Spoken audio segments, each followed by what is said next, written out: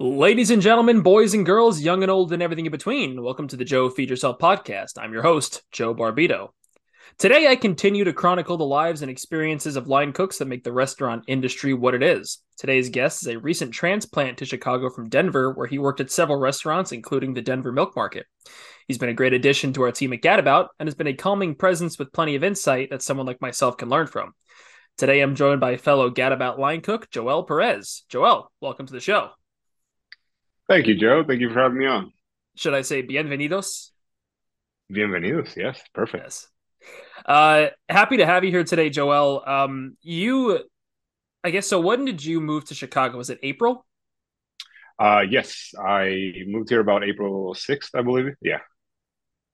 Cool. Well, we're obviously at the restaurant. We've been very happy to have you. You've been a really cool addition to the team. You bring a lot to the table. And today I want to kind of let you, tell your story about, how you got into cooking and how you ended up where you are today.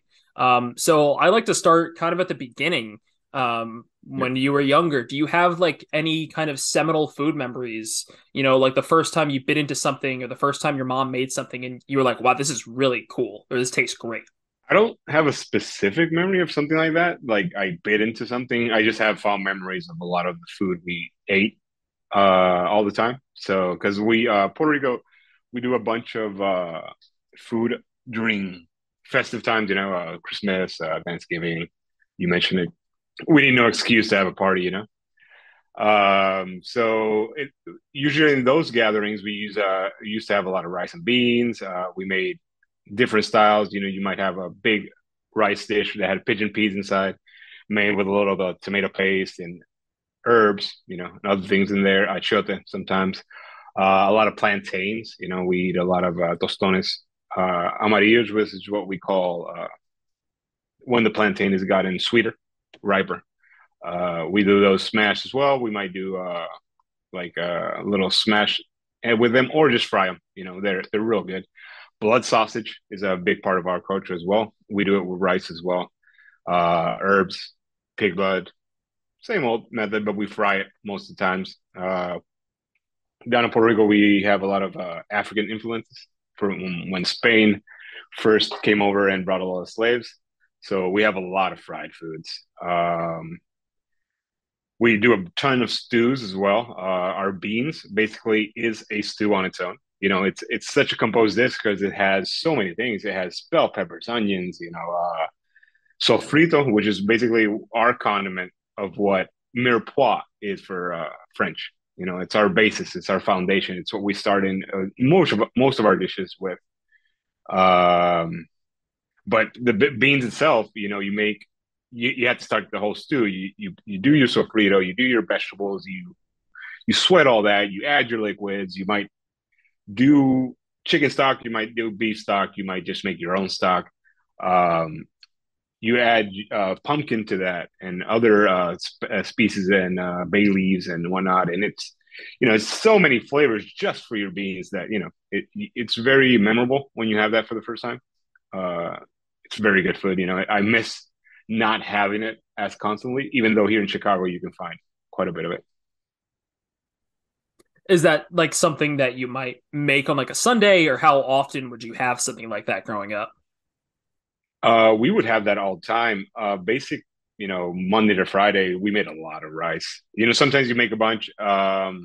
It's not rice is not a good thing to reheat most of the times, but we do have use plays for it afterwards, just like fried rice. We do the same thing with beans. We throw some rice in a pan and add our beans and other stuff and just toss that all together. And that's basically almost a meal on its own.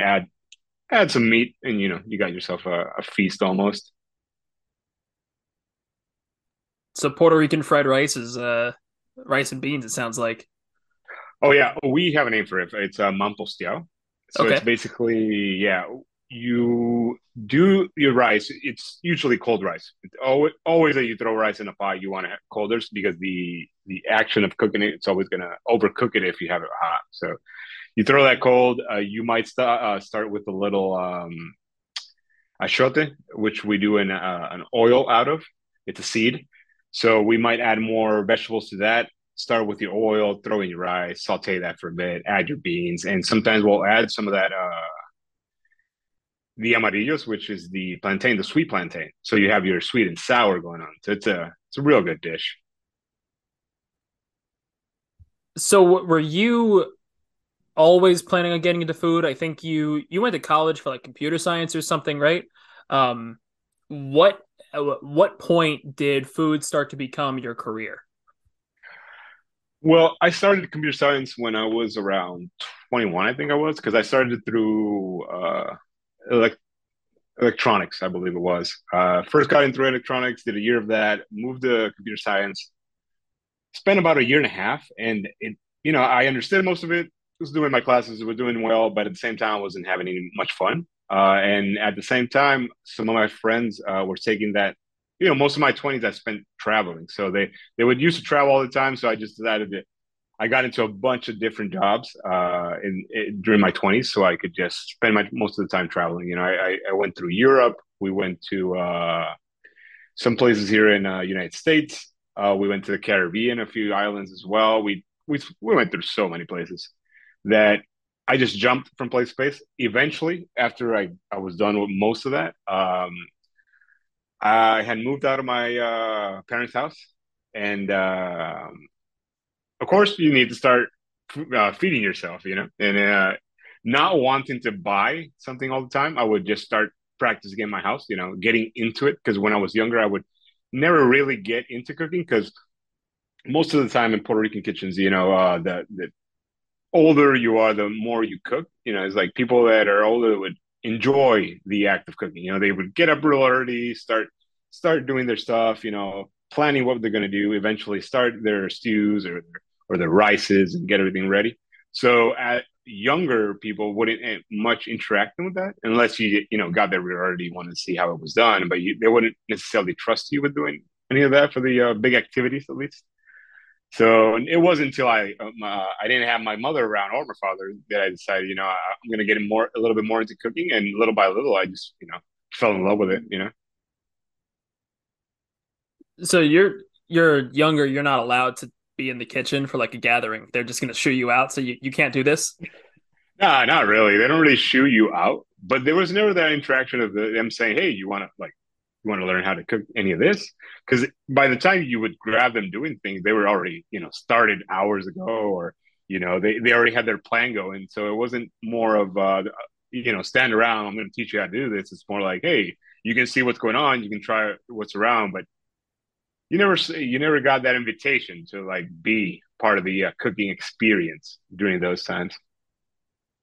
So then you took it upon yourself. You get older, you realize that you're tired of eating out. You are capable. You have two hands. You start cooking for yourself.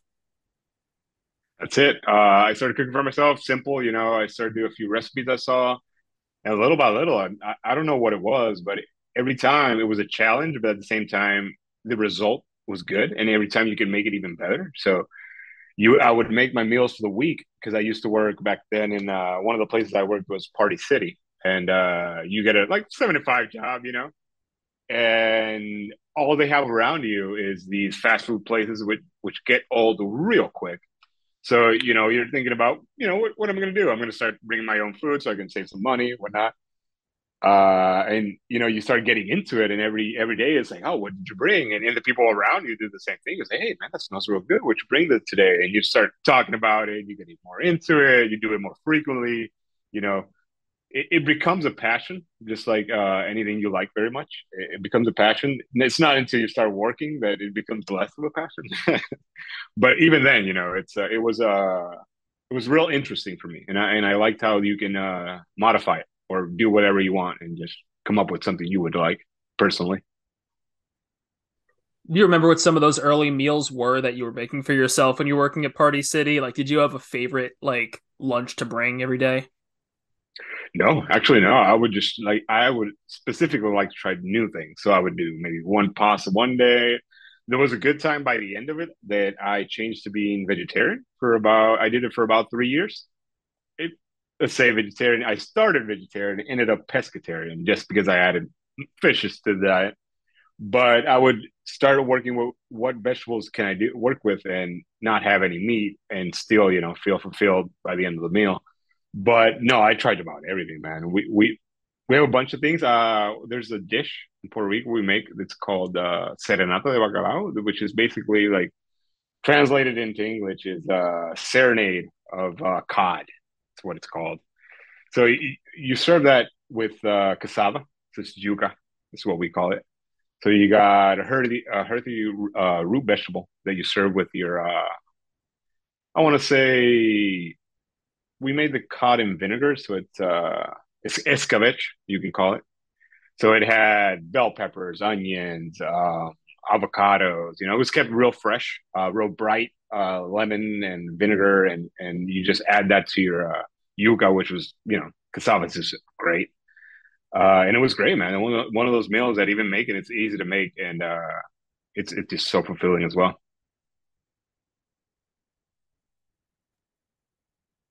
So you got your time at Party City. You're starting to realize that you enjoy making these meals for yourself. How soon after Party City are you like, you know what I should do? I should become a restaurant industry professional. It took a while because I moved on to do other things. I worked in theater for a while. I had a connection with that brought me in, and we did lights for events. So I did spotlight. We rigged everything up. We broke everything down. Did a few Miss Universes and whatnot. In that That's time, right. You did Miss Universe pageants. yeah. Forgot about this. Wait, you got to tell me something about Miss Universe pageants. Well, there's nothing very special about it because from what the technician side of it, you don't see much of it. You just see it. You just put it all together. You don't see almost anybody till the rehearsals. So if they have any, they don't always have rehearsals. You would spend the whole day because it was a televised show, of course. So it was all the same day. So it was real fast, a lot of hours. So you would very much pay attention to it. And by the time everybody was on stage, you were not on stage. You were up in the rafters doing spotlight or something else. So it wasn't. It was one of those events that happened once a year that was very hectic, you could call it. But other than that, nothing very fun about it. Didn't see anybody interesting or anything. So, what age were you when you got your first restaurant job? Mm-hmm. I became a waiter at an Asian Bistro, they called it. I started working as a runner. In this place specifically, we had a position that basically went to the kitchen, grabbed the plates, dropped them on the tables, picked up any loose dishes, had to clean the bathroom sometimes, just random odd jobs. My first restaurant job. So I just started from the bottom, basically. Depends. You could say the dishwasher was a lower position, I guess, but never had to do that specifically on its own. Of course, we all wash dishes. Anybody that works in a restaurant has to wash dishes. Um, but I started off there. I was in the kitchen, so I saw the kitchen team work and saw what they can make. They also had like a sushi section, so I talked a lot with the sushi chefs. You can see the contrast between the Chinese chefs and the sushi chefs that were mostly Puerto Rican. The Chinese chefs, well, clearly, the hotline chefs were Chinese, and it was a different style altogether. But you could see the contrast of what one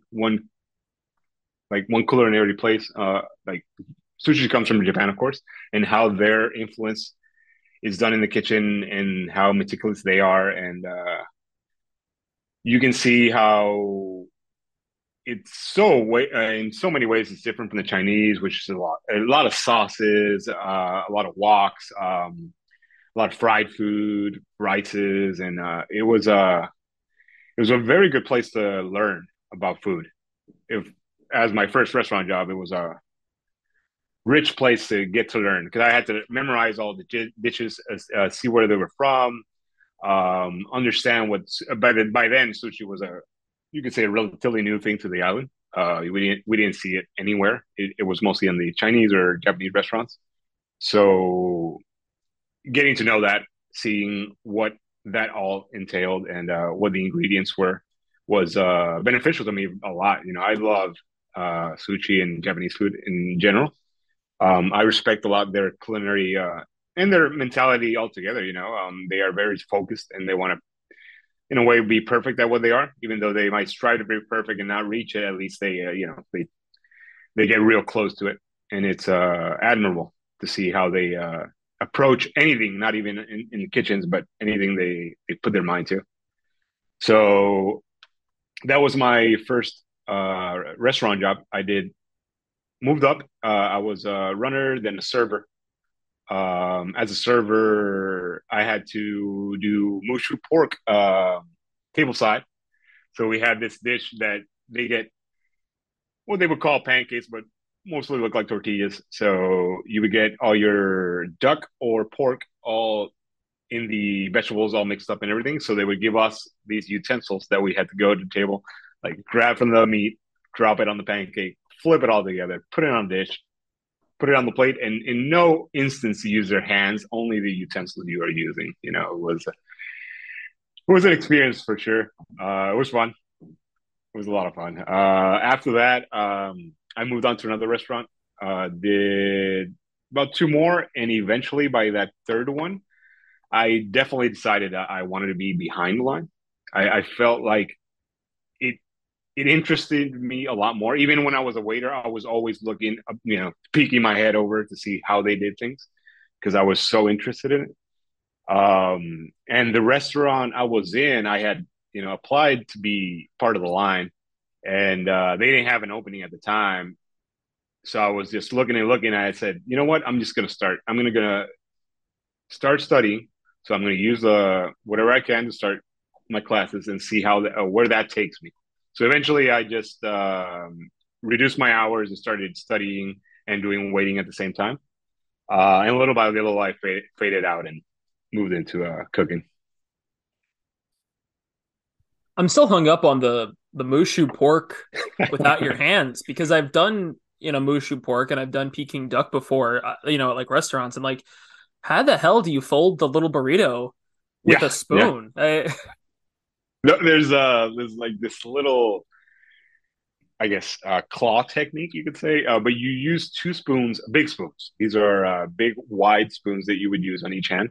But you would grab them almost like chopsticks. So you would use one for the meat. You would believe me, this took some time. We practiced this before you ever got to the table. You would practice doing this even as a runner. Sometimes if you were waiting for something, you would use towels. So you grab the spoons and start folding towels and see how that worked. But eventually you would get a good grip on it and you could, you move pretty quickly because you had to sauce it first. You got to put your hoisin. You got to put your meat on top of that and then fold it. Not like a burrito, of course, but all three sides and then flip it over so that you don't have you have the folded side on the bottom. So you do like three to four burritos and pass it over. So you spend this time, you start to realize that front of house is not where it's at. Back of house is where the magic's happening. That's the action. You want to be part of that. Um, how did that transition happen? So you mentioned going to school and studying. How did you end up behind the line for the first time? Well, I began doing those classes at the same time as doing the position of waiter, and I want to say 6 months into my culinary endeavor, one of the guys that was there was a restaurant owner. He was doing it to further his knowledge, of course, and maybe even consider himself a chef eventually after he finished, because he was doing most of the planning and trying to do the menu and everything, but without having the culinary background. So he decided, I'm going to take some classes, see how where it goes. Like 6 months into it, I believe my chef called me over, the one who was leading the class, and he asked me, "Hey, where are you working right now? Are you interested in doing a line position?" And I was like, "Hey, I'm interested. That's the whole reason I'm here. I'm trying to get better, see where this can take me. I would be, I would be very interested in doing I told him, as long as it doesn't mess with what that we're doing right now, I'm totally into it. And at the time, he was doing odd jobs as a advisor to restaurant owners. So he would tell them, what the menu should be, figure out the costing, give them an idea of how many employees they need, what hours they should open. So he was doing it for this guy that was in the class as well, and he saw that from the people that were there, I was one of the more serious, more into what I was doing. So he called me over, he offered me the job. I just immediately took it, talked with the owner, quit my job over at the restaurant. Literally, I think I went the same day and I told him, "Hey, put in my notice right now. I'm done." And I started cooking. That first job, the restaurant was called Flor de Parcha, which means flower of passion fruit. We were doing lunch at that time because it's a university town. So the university that we have, the biggest one, well, the biggest publicly owned university in Puerto Rico, we were real close to that one. So it was the university of the government, you could say. It was the cheapest one you could get. But it was also the one that was most populated, I would say. It had a lot of students enrolled, and a lot of people lived like right around it. It was a very college town. So our hours of lunch were our biggest hours. Not only because of the students, there was a lot of like what I'm looking for, the Like faculty and staff. yeah, no, the government owned buildings is what I'm looking for. Ah, There were government owned buildings around there, so like electrical and all these other places that had their lunch hour, and they were looking for something real close. So that lunch hour was very big for that town, around that area. So we started doing that, and that's when I got my first experience at what a kitchen was and what a rush was and how to do all these things. so what was on the menu at this restaurant? Oof. That was an interesting one because when I got on, we barely had started. We were still getting into it, so we decided to do a rotating menu. So we had a menu change every week. Some of the things did transfer over, so we kept maybe four of the items, changed four to five of them. So we had like a 10 to 12 item menu, and we offer these menu specials. So on the menu, we would have different things. As as I mentioned before, as Puerto Ricans, we love our stews. So we did have some of the things that were on hotline. So some of them were easy serve. Other did require technique and to use the stovetop or fryers or grill. We had a grill as well. We had for meats, we had churrasco, which is a skirt steak. In my opinion, one of the best cuts you could find, and done on the grill is the best way to do it. It's just so soft. It has so it's tender, it's juicy. It just it encompasses what's so great about me. It's all the good stuff. And being on the grill just gave it more flavor, and it was real good. Other than that, we had lamb chops, we had pork belly for a while. We did ropa vieja, which is a stew, which is a Cuban dish. That it's a pork shoulder, if I'm not mistaken. Right now, you can use different cuts, but mostly pork shoulder, and you would make a stew out of that. It mostly had olives and onions and a lot of cilantro, achiote as well. It's a very good dish, very good dish. That first kitchen was a very good experience because since the owner was so understanding and he was also learning, he gave us a lot of freedom, a lot of freedom. We would sit down every Friday and talk about next week's menu. We would consider what we could keep, what ideas we should move on to, what wasn't working. At the beginning, we started with sandwiches and realized completely we cannot do sandwiches. It's not viable. It's not the price point is not really there, and it's not something most of the people come looking for, at least in Puerto Rico. Yeah, so it really sounds like you got exposed to a lot of different techniques, a lot of ingredients, and for a first place, it really gave you what sounds like a good foundation kind of for the rest of your career. Yeah, most definitely did. We had to take care of all of our prep. So little by little, I started taking on without even knowing because in such a small kitchen, we ran the line with three people, and one of those persons had to do dishes at the same time. We would rotate, of course. We would all do dishes. And by the end of it, when we closed down, we all did dishes. But we had to plan everything for the next day. And we were literally all of us were students at the school. Most of us. I think only one of them was not. He had already graduated, but had been to the same school. So we were all fresh to the line, you could say. And we had to figure it out, man. We had to figure it out, see, like, create our own systems. That first month, I think I bought these dry eraser boards and put them on like different places. One of them was like prep menu or prep list. Like fill that out every day. We make other ones with ideas of things what we wanted to do. And we had to figure out all of our storage and all of our all the techniques we wanted to use for the restaurant. It was good. We learned a lot. Midway through it, he opened up a catering business. So one of the guys that was with me all the time, by the time was you know, my biggest buddy on the line because we came up together, we studied together, we were and we tried to be in the most of the groups at school in the same group because we knew each other and we complimented each other. And they pulled him away to do most of those catering, so I had to like take care of the most of the restaurant. And yeah, we got our ass kicked, but we learned so much. So this was in Puerto Rico. The last place you worked before you came to Chicago was in Denver. How did you end up, however many thousand miles away in a place where the climate is not that similar to where you were from? Yeah, 2015, I want to say.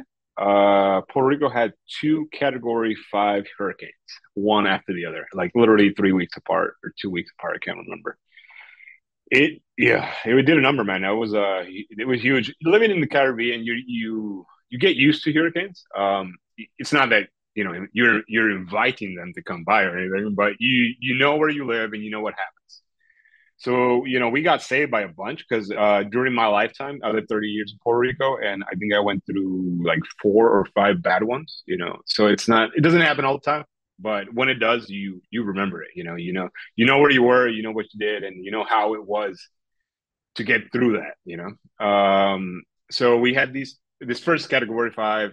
We were without electricity for about a week, no water for about 2 or 3 days. Gas station lines were 2 3 hours long, 4 5 hour long, depending on what day, because most living in an island, you have a backup generator, so you need your gas to keep it going. So we got the first one. Second one comes around, it totally decimates us. Literally, Puerto Rico is a vibrant like rainforest, you could call it. We have one of the biggest rainforests in the Caribbean. So most anywhere you look, it's green. It's green, it's luscious. It's maybe a little brown somewhere. But after that hurricane, it was all brown. All you could see was trees, no leaves. We didn't have water for about 2 weeks, I want to say. Ice was a commodity you couldn't even get because we didn't have electricity either. It was hard. It was rough. It was real rough. Sleeping at night in such a humid place was real hard if you didn't have your plant go your yeah the any electricity. You would just like sweat the whole night. You know.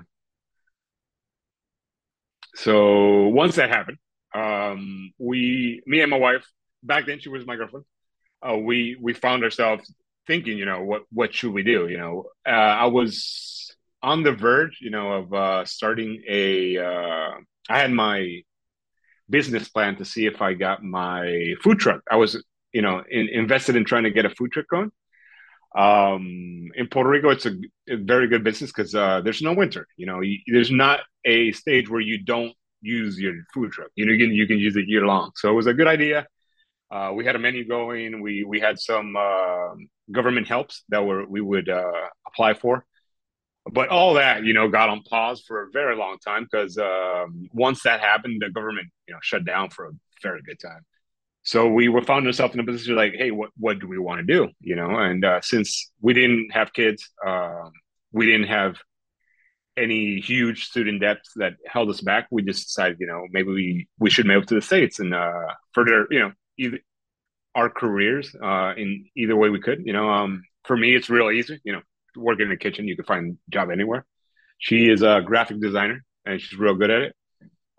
So she could find a job just about anywhere as well, I could say. And we had some friends over in Colorado. That's all it took, literally, because I have family in Florida, and I'm not going to say anything against Florida, but it's not my cup of tea. So I decided like this is not an option. Anything else? And I've been to New York City, and New York City is great, but the hustle and bustle is just way too much. It's a very fast paced place. So I'm not interested in that. So I was like, for like a happy medium, like where can I go to at least expand my culinary career and see where it can take me, and at the same time not it be too busy of a place, too much of a rush that they just throw you in there and not give you time to like learn. So having a friend there, we decided to move over. I went first. I lived 3 months out of an Airbnb. It was it was an experience. Yeah, yeah. It was fun. You know, I don't mind since I mentioned before I've traveled the world a lot. We spent me and my brother spent over a month in Europe, so we know what it is to live out of a briefcase. You know, and just go from place to place all the time. So the part about staying from Airbnb to Airbnb wasn't hard at all. Getting to know new people, you know, getting a job was real quick too, so that was no issue. I think I acclimated pretty quickly. Of course, it's super different Puerto Rico, so it brought in a bunch of new challenges and some other stuff. You know, it's very different. You know, it was real fun. So you make the transition, you move to Denver, you live out of the suitcase, you find the job, you start getting settled in. At that point, what are you hoping to get out of being in Denver? So outside of just not being, you know, worrying about the hurricane issues, what are you now hoping to actually accomplish? I personally took it as a learning experience. I had from when I started. You always start reading and you see people that go to France and you know they study under some chef or this or that or they gain their experience in some type of kitchen. You know, I wanted to do something similar. You know, I wanted to see different kitchens. You know, you can't really learn until you're in there. So I wanted to see what these restaurants would teach me. You know, because coming from Puerto Rico, at least, you know, you like I mentioned, I started in a place that you know we were just starting, so I there was nobody specifically I could learn from. Nobody I could say, hey, you know, this person has a lot of experience. I'll just you know catch his ear and see what he has to say or what he can teach me just by looking. You know, so I felt like I was lacking in that experience from other people, seeing what others could teach me. Aside from culinary school, where you see other people, but they're also learning. And even though you do get a chef, he's there for a reason, and he's not gonna teach you everything he knows because you know you got to continue your curriculum and whatnot. He'll just give you a trick here and there. So my goal was to expand myself, you know, my culinary experience so far. Ultimately, you get to a point where you're a sous chef. How did you make that transition, and what appealed to you about the idea of being in a leadership position in the kitchen after years of working as a line cook? Eventually, my first restaurant in Colorado was a place called Euclid Hall. So I started there, and it's another scratch kitchen because we used to do everything from scratch over the place before I used to be at. So I get to learn all these other things. They had a big butchery program. They would bring half pigs in, break them down, you know, play some metal and just break those pigs down. They would do their own sausages. They would make their own patties. We had a lamb patty and a pork patty. I forget the name of it, but it was made with beer. We made pork, beer, and some other condiments and whatnot in there. That was real good. But eventually, it got to the point where I wanted to learn from one of my chefs that was there at the moment, and he offered me the position as a sous chef under him, and I was more than happy to take it. You know, I wanted to move on to that next step aside from just doing prep and working the line to see, you know, more what more of the creative side he could teach me. So what was that like? Getting the exposure to a chef that close and getting experience on that creative side. How did that go for you? It went pretty good, man. At the beginning, it was real nice. It was hard. I'm not gonna say it's not hard. You know, you work long hours. You are eventually, you know, your salary. So it gets to the point you stop being on the clock, and people just don't want you out of there. And then you're on salary, so people want you there all the time. It was challenging. I would get there sometimes, you know, depending on my shift because we had opening, mid, and close. But that mid or closed chef had to get there by 2 and start working on special immediately if he didn't already, you know, have time to do it the day before. So you know, it was almost like a little version of Chop Kitchen. You know, getting into work and okay, what do I got? You know, I got these vegetables, I got this piece of meat. What am I going to do? What am I going to do? So it helps you get under pressure, but at the same time, you know, you start realizing from your background what have you done already, what are you comfortable with, what meals would you like to for people to experience, and you start, learning more about different cuisines and what you want to mess around with. It was good. The first few months were tough, but informative. I learned a lot. Eventually, the chef team changed, just like any restaurant. Things change, and the dynamic changed with it. So eventually, it didn't seem as appealing, or it wasn't as well. It's never going to be real fun all the time, but it wasn't as fun as I wanted it to be. I didn't get to do the things I wanted, and it was more managing and keeping people online, hiring, and doing all these other stuff that doesn't really fulfill you as a chef. It's just part of your job, and you have to do it anyway.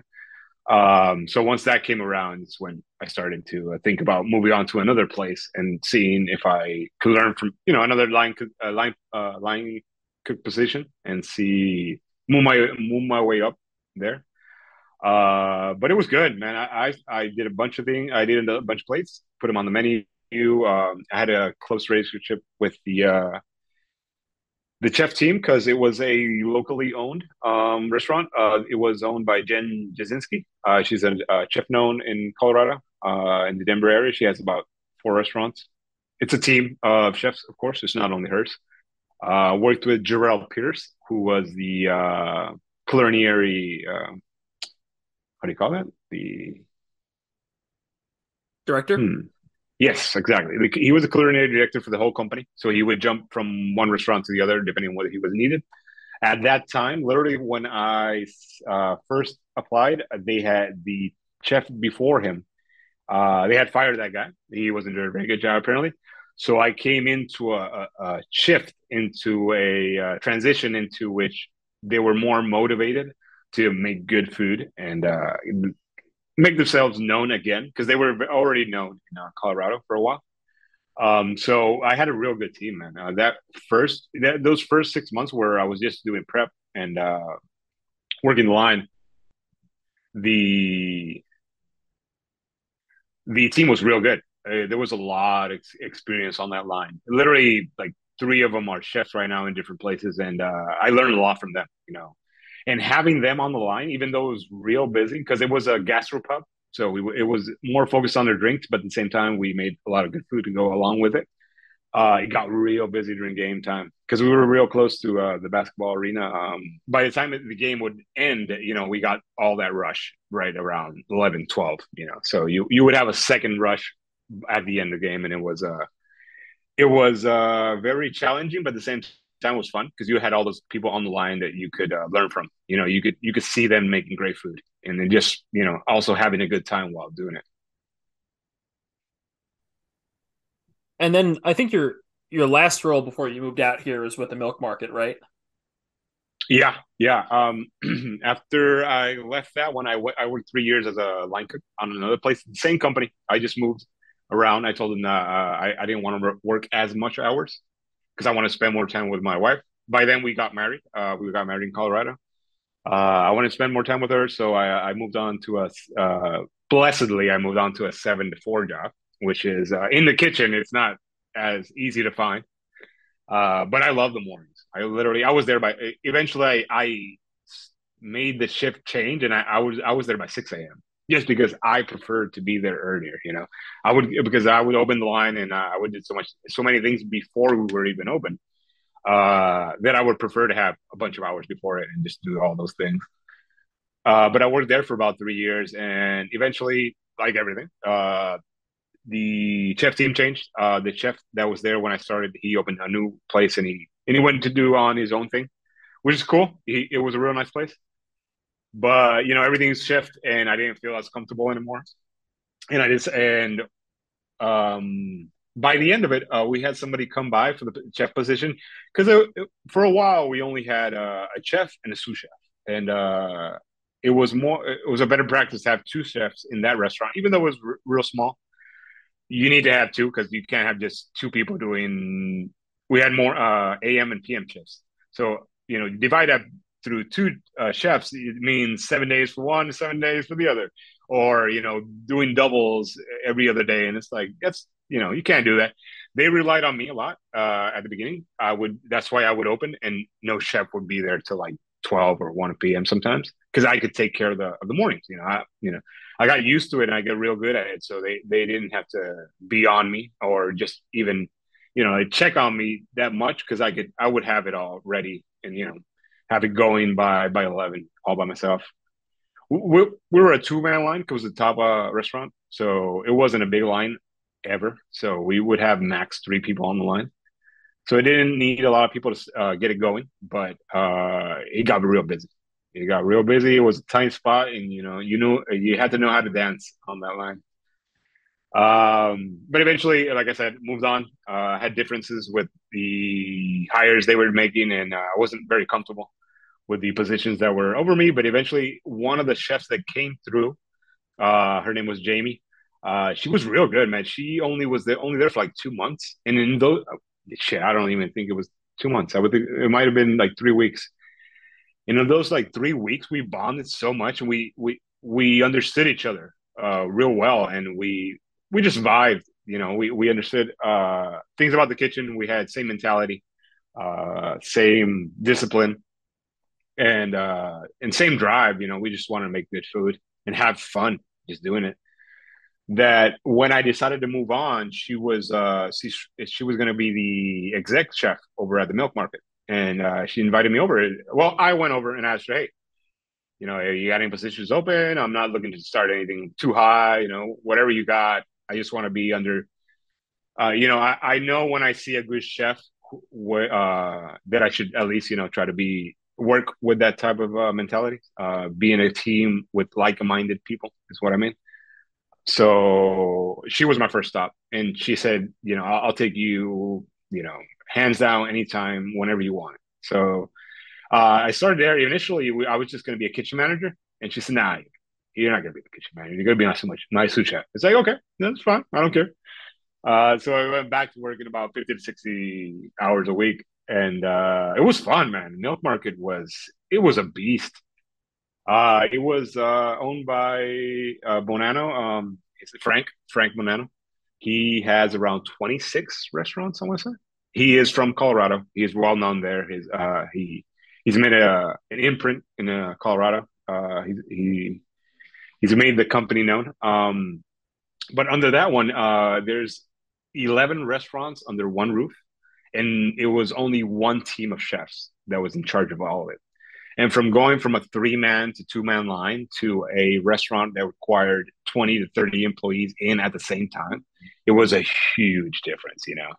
And not only that, they did a little bit more things other than the restaurants. They did catering and they did Thanksgiving meals, Christmas meals, and all this. And there wasn't a team to do any of that. That was us, literally us. So it was a lot. At the beginning, it was very, very stressful, and because it was also on in a transition period where a lot of the chefs were moving on, and also they were like cleaning house from all the people that weren't really working out. So the whole team was a shakeover, and at a point, it was just her and me on the chef team for so many employees. So it was very stressful, but it got a lot better. We were working on making a system and creating a culture, and by the end of it, man, it was beautiful. It was a beautiful thing to see. A lot of people working together, very happy to be there. In the kitchen, as you may know, there's a very strong Spanish working workforce. Most of it, watch anything from Anthony Bourdain, he'll tell you, behind that kitchen, it's either Mexican, Latin, or whatever you want to call it. It's most of us. And there's that divide here in the United States of understanding each other. You might know kitchen Spanish, but it's not the same. You need to have deeper conversations sometimes. So I was that gap that they needed, and I would talk to all the AM cooks, which were mostly Spanish speaking, get them on the same line, get them working in a cohesive way. Working as a team, trying to do as much as we can, and just be considerate about everybody else. As because a big thing about kitchens is confidence and working as a team. You need to trust the people around you.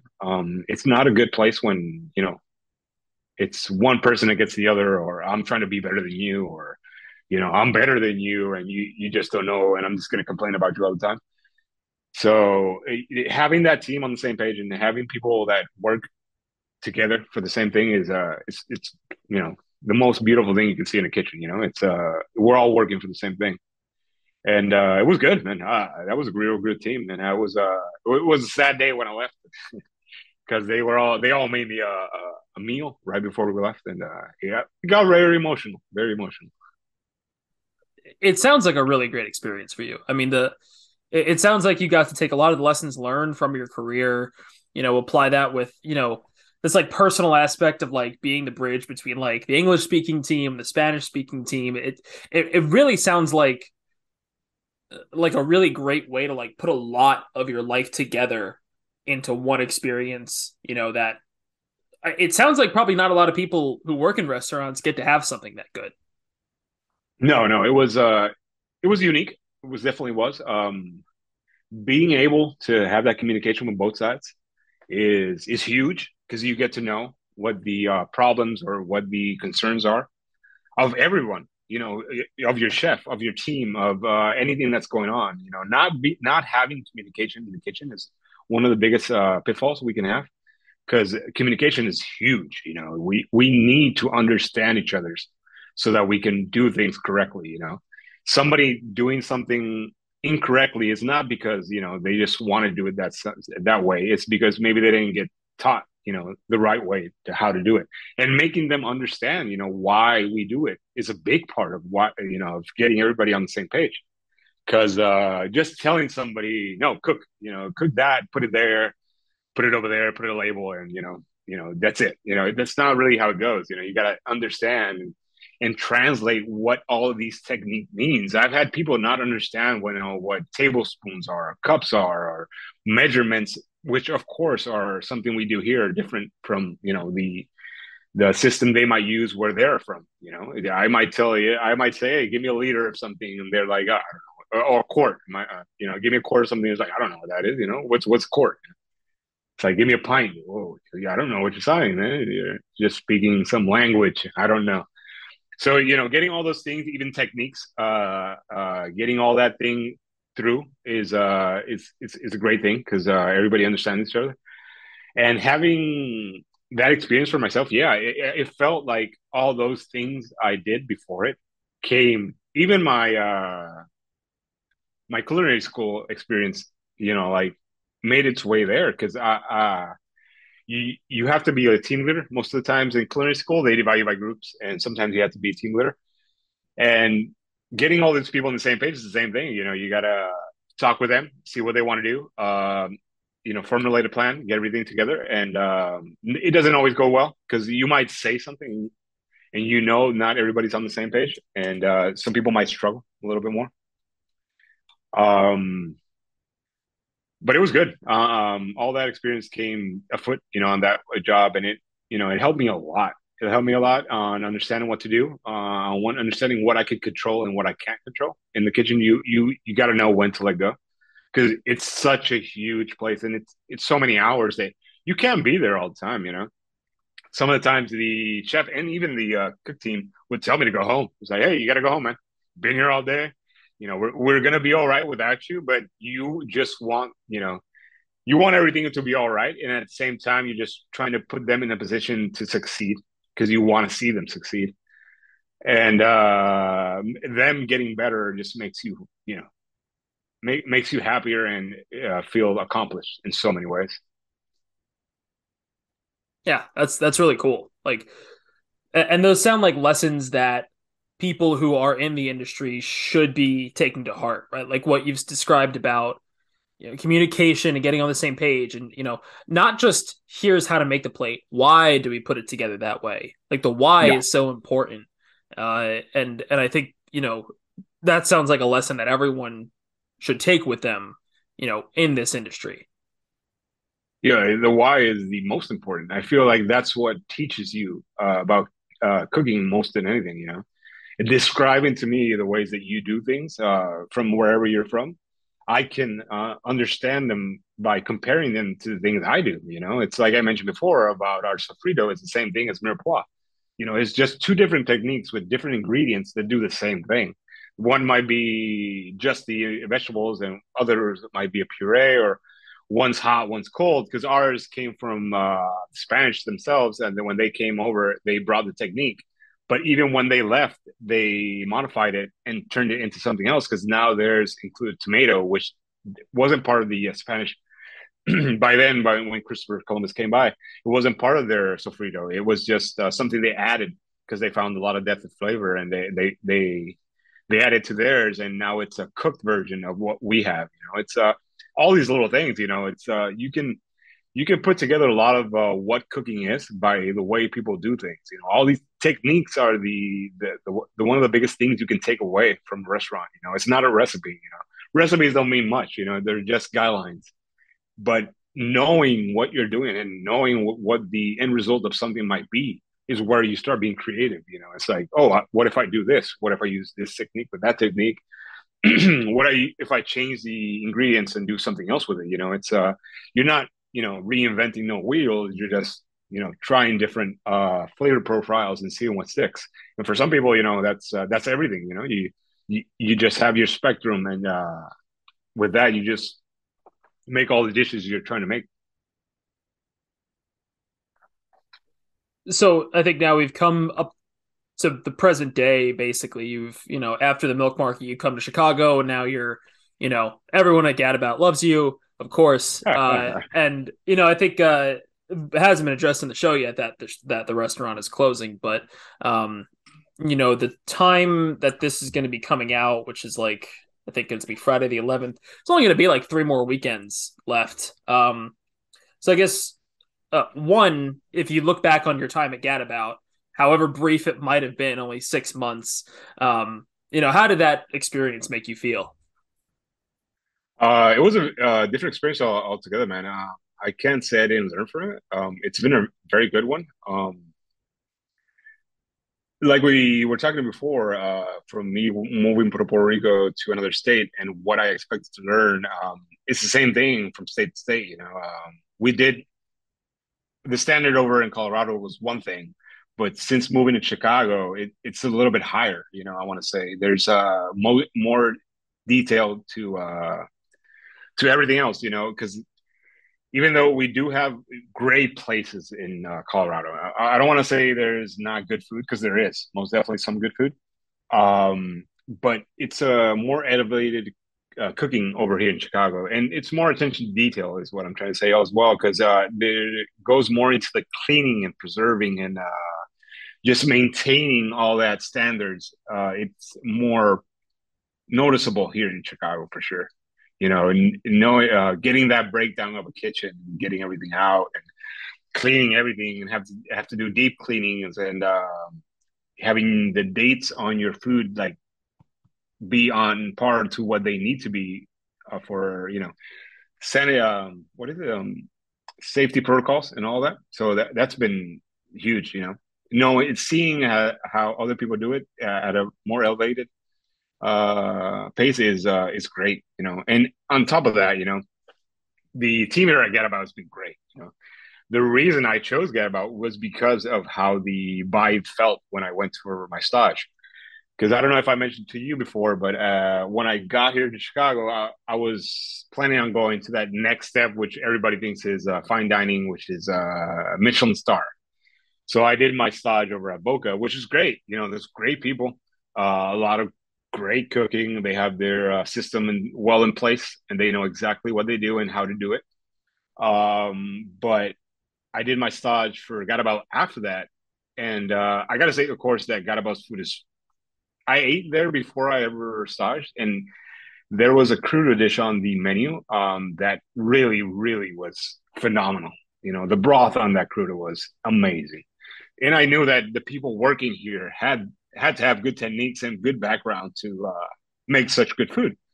So after having stage and seeing the culture and seeing the camaraderie, you could say, and the way we just messed around and just had fun, and at the same time make great food, it was a no brainer to me. Because on that day that I was staging at Getabout, I got my text message from Chef Doctor over at Boca saying that he would would love to have me over, basically accepted me for the job. And I was like, yeah, that's awesome. That's awesome. But at the same time, now I'm no longer sure because there's this other place that I feel a lot more comfortable with, and I feel like I can do more of an impact with the people there.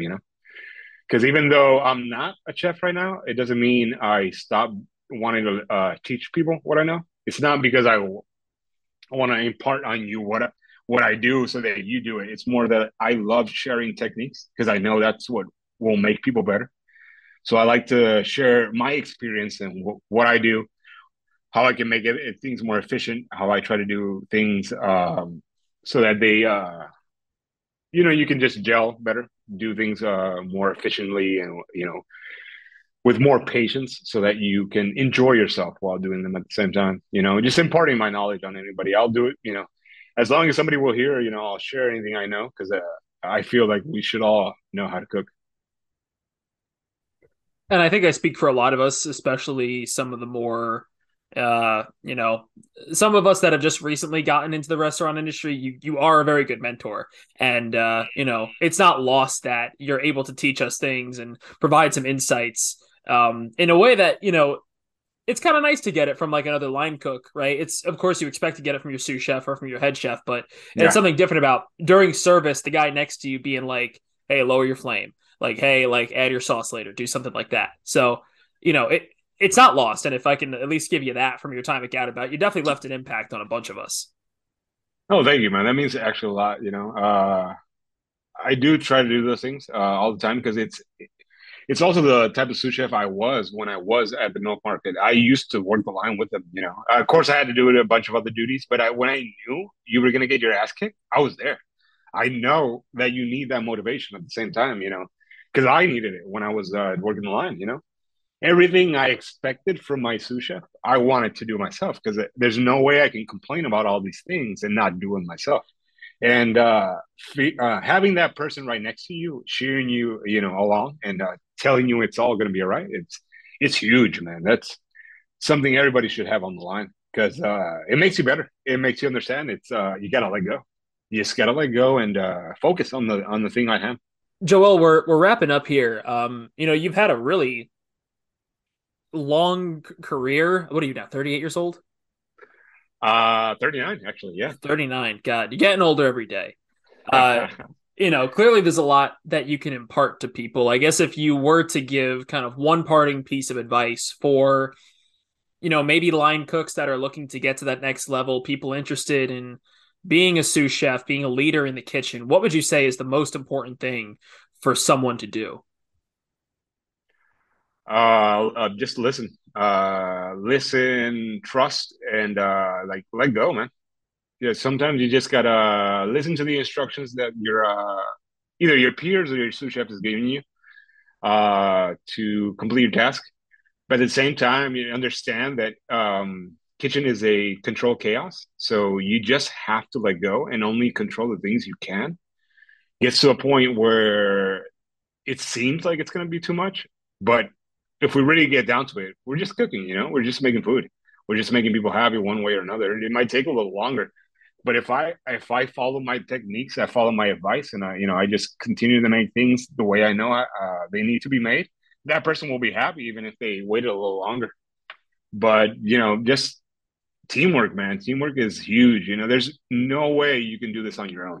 A kitchen is not a place for a one man show. You may have people that are better than you, but they just compliment you because at the same time you need their help to get everything out. There's no way you can do this by yourself. That's so knowing that you need to other people to finish your job or just complete it completely. You should work on making good, like having good experiences and relationships with your coworkers. I'm not asking you to be their best friend. I'm just saying like respect who they are and treat them right because you're gonna need that person eventually. And happy people are more prone to help you out. So if you show that person that you care and that you're here no matter what, you know, they'll show up when it's most important. For sure. Well, one final question before I let you go. Thanksgiving's around the corner. Are you serving anything good this year? Anything you're excited for on your table? Yeah, actually, my wife and me have been talking about it for a few days now. She's interested in doing a little Cornish, so we might do a roasted Cornish stuffed with a garlicky sweet plantain mash. So at least that's my base. I'm gonna start with that. I might end it up with maybe an herb salad or something on top, but it has everything there. It has meat, it has starch. So all I got to do is add a little flavor to it. But yeah, we're gonna do a little different this year. I think it's gonna be real good. That sounds really good. How All about right. you, Joe? What's on your table? Uh, Honestly, it's not going to be too crazy. I'm hosting for the first time ever, so I'm not fully sticking to the classics. I mean, it's a classic menu. It's going to be turkey, potatoes, stuffing, some vegetables and stuff. But I do roasted Brussels sprouts with bacon, apples, and like a Dijon maple syrup dressing that my parents go crazy for. Um, Nice. No, that sounds good. Yeah. yeah, I think this year because it's my first time doing it, I just want to execute. I'm not going to get too cute with anything. No, definitely. Yeah, for sure. I don't know how you do your turkey, but one of the things I got from my culinary chef from school was separating the skin from the turkey. Like getting your hands in there. You're getting to separate all the skin from the meat, and then just stuff 2 pounds of butter in there, literally underneath the skin and on top of the meat, and that's gonna make your chicken I mean your turkey super juicy because all that butter just bases on top of it. It is a very good technique. So just in case you don't mind a little extra butter in there, you can just throw that in there. I do like some extra butter. I've thought about the compound butter, like the compound butter on the turkey. I Yeah, might I might have to yeah. follow through with that one. No, that sounds good. Yeah, just a little lime zest, some herbs, and yeah, some garlic. Sounds good. Sounds real good. Well, Joel, thanks for coming on today. I had a great conversation with you. I hope people can, learn something from your journey and learn something from the advice you had to give. And I'll see you soon. I think we might be working together this week. But yeah, thank you again for your time. Oh, thank you so much for having me on, man. We will see each other for sure. These will be some very interesting 3 weeks that we have left. I expect to have a lot of fun. We're just gonna get our asses kicked and have a beer afterwards. You got it. Thank you so much, Joe. Thank you. My guest today was Joel Perez. Joel, thanks so much for coming on the show. Glad you could tune into today's episode of the Joe Feed Yourself podcast. Make sure to tell your friends and family about the show. Subscribe on Spotify and Apple Podcasts. Follow me on Instagram at Joe Feed Yourself. And remember what Anthony Bourdain used to say, your body is not a temple, it's an amusement park. Eat something good, and I'll see you soon.